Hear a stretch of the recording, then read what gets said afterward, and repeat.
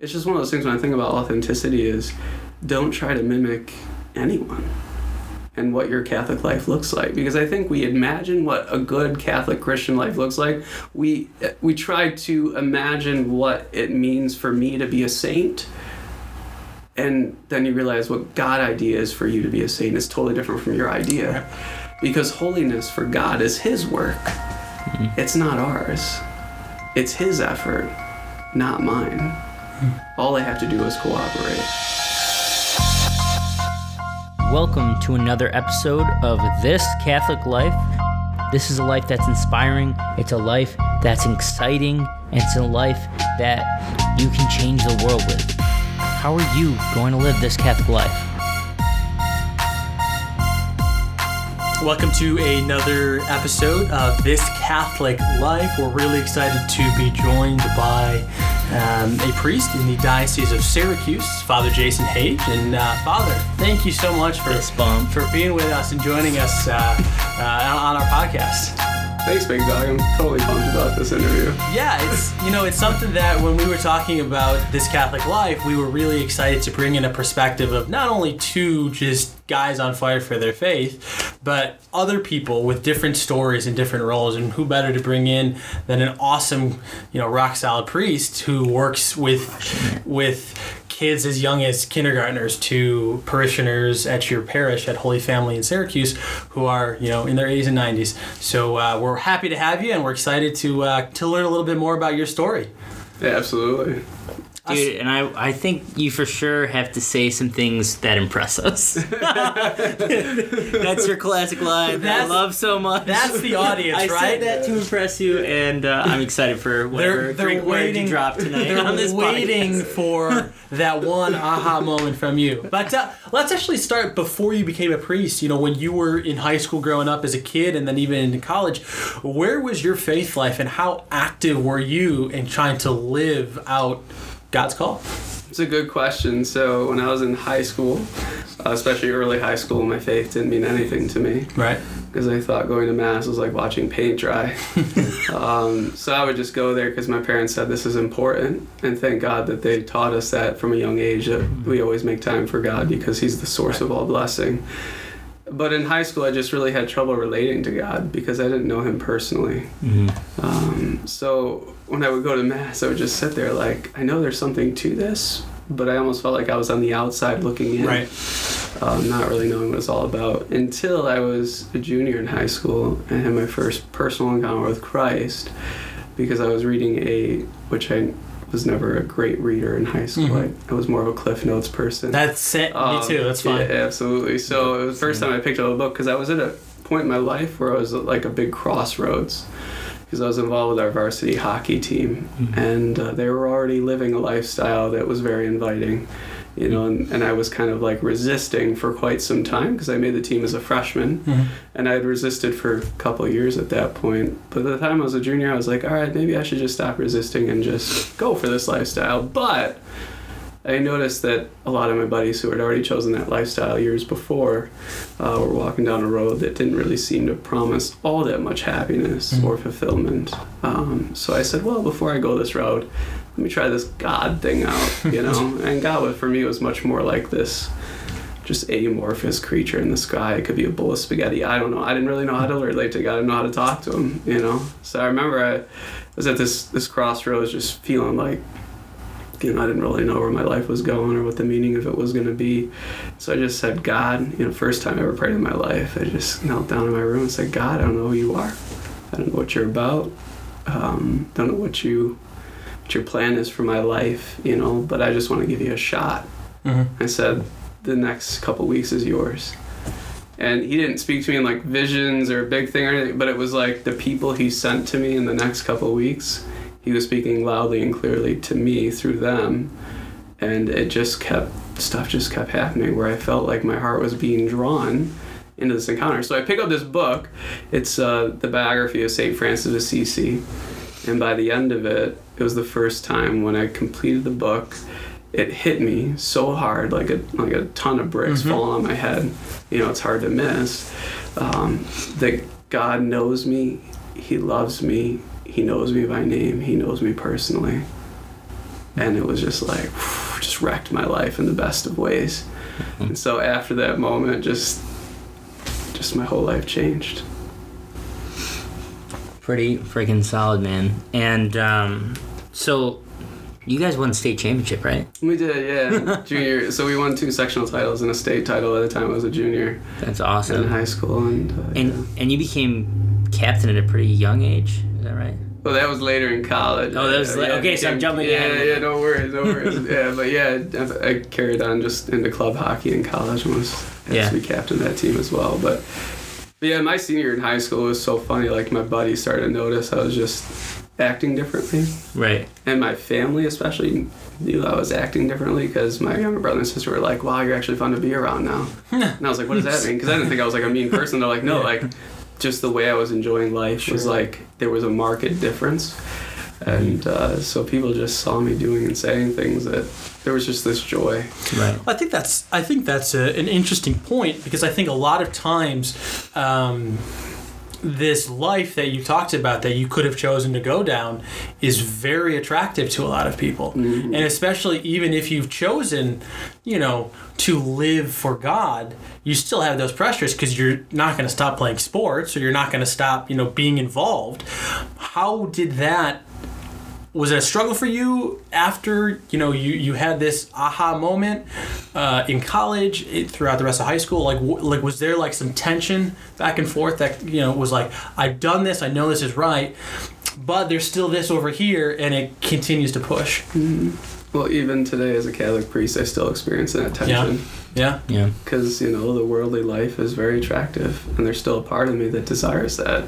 Right. But I think that's the whole point of redemption, is that we'll feel that tension to the end of our days. It's just about what we're choosing on a daily basis. It's all about our choice. Our choice makes us who we are. Right. Peter Kreeft said that the way that God treats our free will, it's almost like the sculpture itself sculpts itself by its own choices, which is like, Right. So, yeah, I just think that tension's always been there and always will be, till the end of my days. Right. Absolutely. That's cool. So now take us into your college life. You went to Xavier? Yeah, Xavier University in Cincinnati. What brought you there? Just hockey or? Financial scholarship. Nice. That's pretty much it. Wait a minute. That's it. Yep. That's it. Yep. Applied to my dream school was Boston College. Got rejected, but I got accepted to some other really cool schools. But it was just that financial aid package that brought me there. So I went to Xavier. It was 9 hours away from my house by car. So I was definitely taking a little bit of a leap of faith. But when I got there, I just said, Lord, I don't know what you got planned for me in my college years, because I still was learning about my faith. I didn't know that much about it. All I knew is that I loved God and I wanted to continue to grow my faith. So I just said, Lord, I consecrate these 4 years to you. I had no idea what that meant, consecrate. Yeah. It was like I consecrated. It was a dangerous prayer, because within that year I met 4 other students who shared my vision of what Catholic young adult life could look like on the college campus. And that group of 5 students that started that year just praying together once a week. Also, by the time I was a senior, we had over 50 active members. It was officially recognized as a student group on campus called Life After Sunday. Yeah. We had a Catholic men's house, Catholic women's house, events 6 nights a week, and we just were on fire. Campus was on fire. So, I just didn't have any idea that all that stuff would occur. It's not even something that I was necessarily looking to do. Right. It just presented itself one at a time, these different opportunities to share my faith and to grow in my faith with others. So that's pretty awesome. Your story always kind of reminds me of Pier Giorgio Frassati, my confirmation saint, because they used to always say that before they do anything, like they go out hiking or do something, he'd be like, we're going to go pray before we go to that, or we're going to go to mass or something, and then just... people had a blast, and it's cool. You can see like pictures of them like carrying like jugs of wine down the street to a party, and then like he's going and stopping with all these people to like go pray. He's such a cool guy. Yeah, and that's the thing is like it's just people always thought we were the holy rollers, right. Until you got to meet us and realized that we just had as much, if not more, fun than any other college student. We actually put our Catholic men's house right in the middle of the biggest party section of the school. That's so awesome. We're surrounded by like these just amazing party homes. And then you had us, and we would host our own parties, but there'd be no alcohol. Yeah. So people come in, they're like, yo, where's the drinks? And I'm like, well, we have Kool-Aid, we have lemonade, we have Arnold Palmer, whatever you want. But like we'd be out on the porch like every weekend just enjoying time so much together. But all of it was just based on like this natural connection that would happen because we were choosing to pray together. Right. So like the prayer would happen, and then eventually you'd want to get to know the person that you're praying with. Sure. And the connections that were made there were just so much deeper than any other friendship that people would know. That's awesome. Yeah. So college happens, and you're firing up this university. When was the moment where you knew God was calling you to something more, to something like the priesthood? Was it in college? Was it after college? Like, where was that moment? And when did you say yes? So the first time it popped in my head was the end of my senior year of high school. But as soon as it came into my head, I was like, no. Like, no. Like, no. Exactly. Yeah. I was like, no. Like, I was like, God, you're great. Faith is great. Like, changed my life. But, like, I'm not going to become a fanatic. Like, that just seems way too much. Because God always dreams a dream bigger than anything I could ever make up for myself. So when people are like, if you have a dream for your life, like, great, but God's going to blow it out of the water, and it's going to be so much better. Yeah. So, like, if you would have told me when I was a junior in high school that I'd be a Catholic priest someday, I would have laughed you out of the room.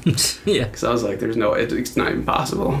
Because I never saw myself as priest material, you know? But as I went through college, it was like this light knocking on the heart, and it just wouldn't go away. Yeah. And I tried to push it away.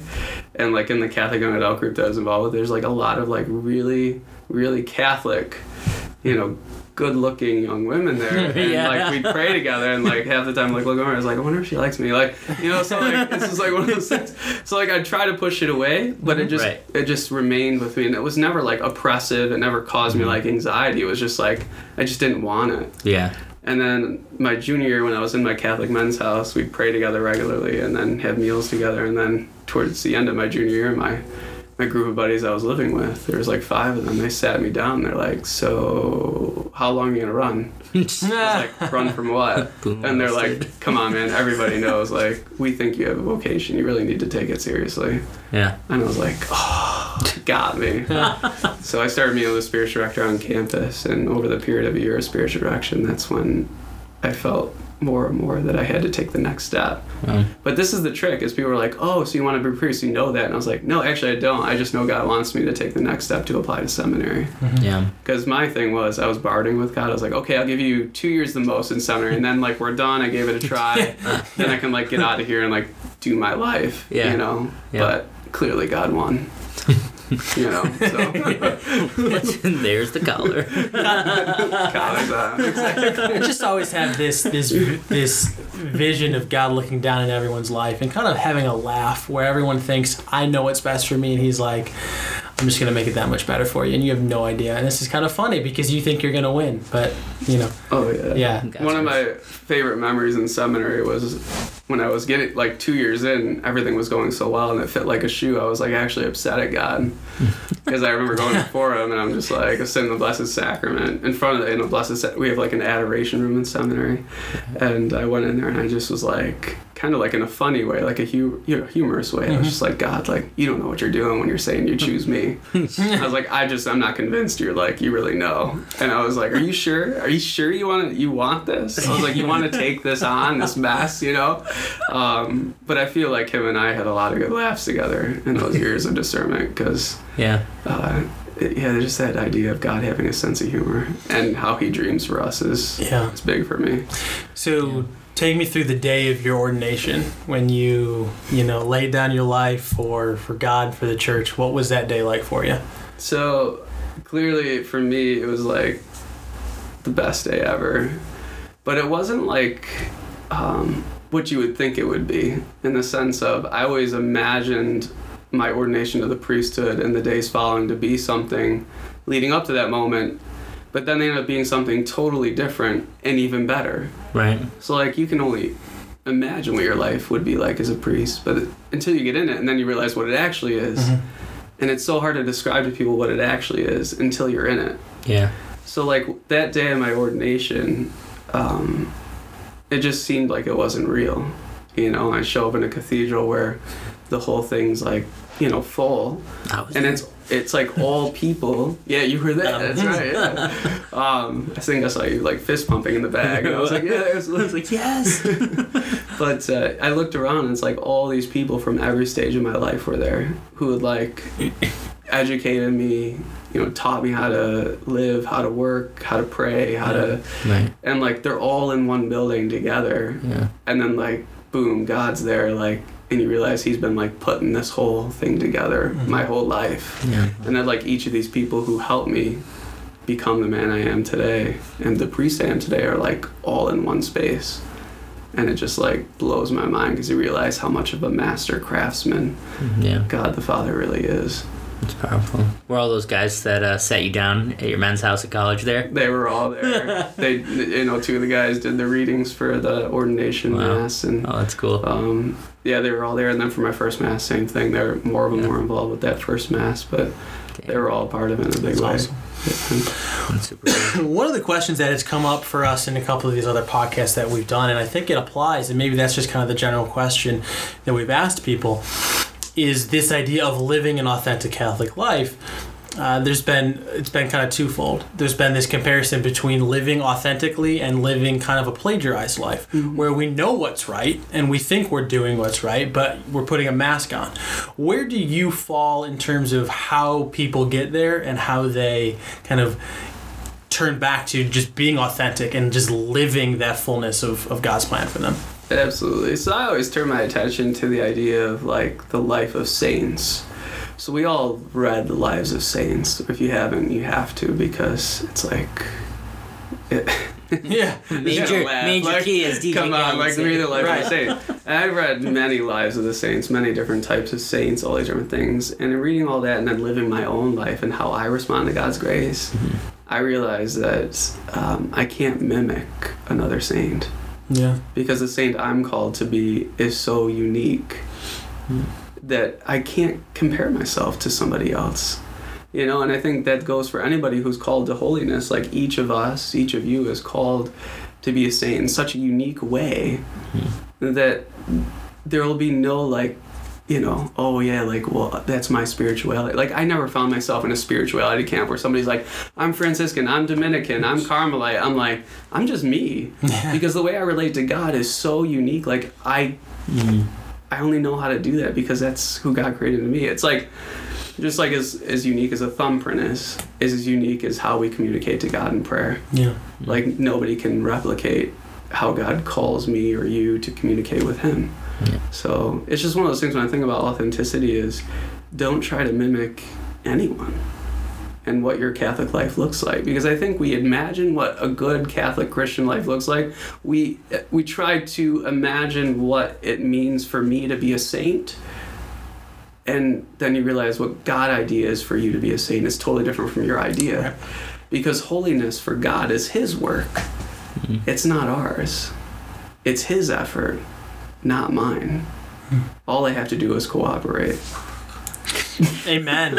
Amen. So with that, I don't think we're going to top that. We'll move into the favorite section that Nick and I like to do at the end of these podcasts. So we like to kind of do rapid fire. So we're just going to ask you a few questions about yourself, things you like, things maybe that, I don't know, that you don't like. Just the first thing that comes to your mind, just go with it, and we'll learn a little bit more about what it is to be Father Jason. Nick, start us off. So, most awkward moment as a priest.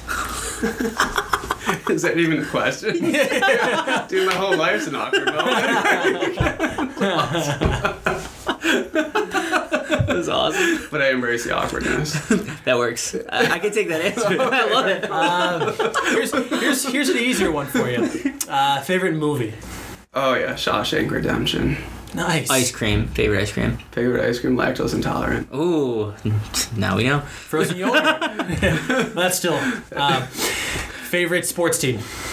That's a good question. I always love the underdog. You always love the underdog. Going around the questions, I love this. That's awesome. Let's see. Oh man, you ask another question. I don't have one. Favorite saint? Of course. That's also a tough one. But I got to give the Blessed Mother the first place on this one. Awesome. Yeah. Nice. Favorite month? March, my birth month. A word. Yeah. That's great. Favorite subject in school? History.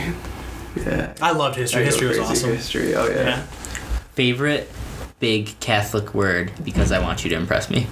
It'd be the Greek word hapax legomenon. What? It means that it's a word in scripture that only occurs once in scripture in the Greek. Whoa, wait, say it again. It's a word in scripture that only occurs once in scripture in Greek. Yeah, but what is it called? Hapax legomenon. Said that to impress you. Yeah. On that, we'll end it with that.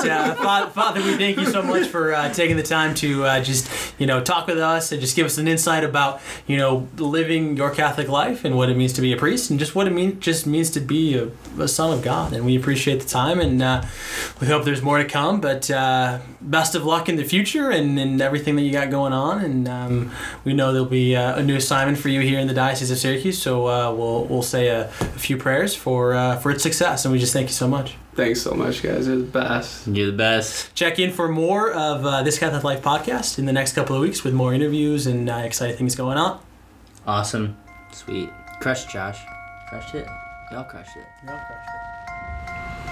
Thank you all for listening to another episode of This Catholic Life. If you enjoyed the show, or even if you didn't, go and write us a review and let us know what your thoughts are. You can also go and find us online on social media at Facebook and Instagram at This Catholic Life. We'll see you on another episode. Thanks so much. Have a great day, and know we'll be praying for you.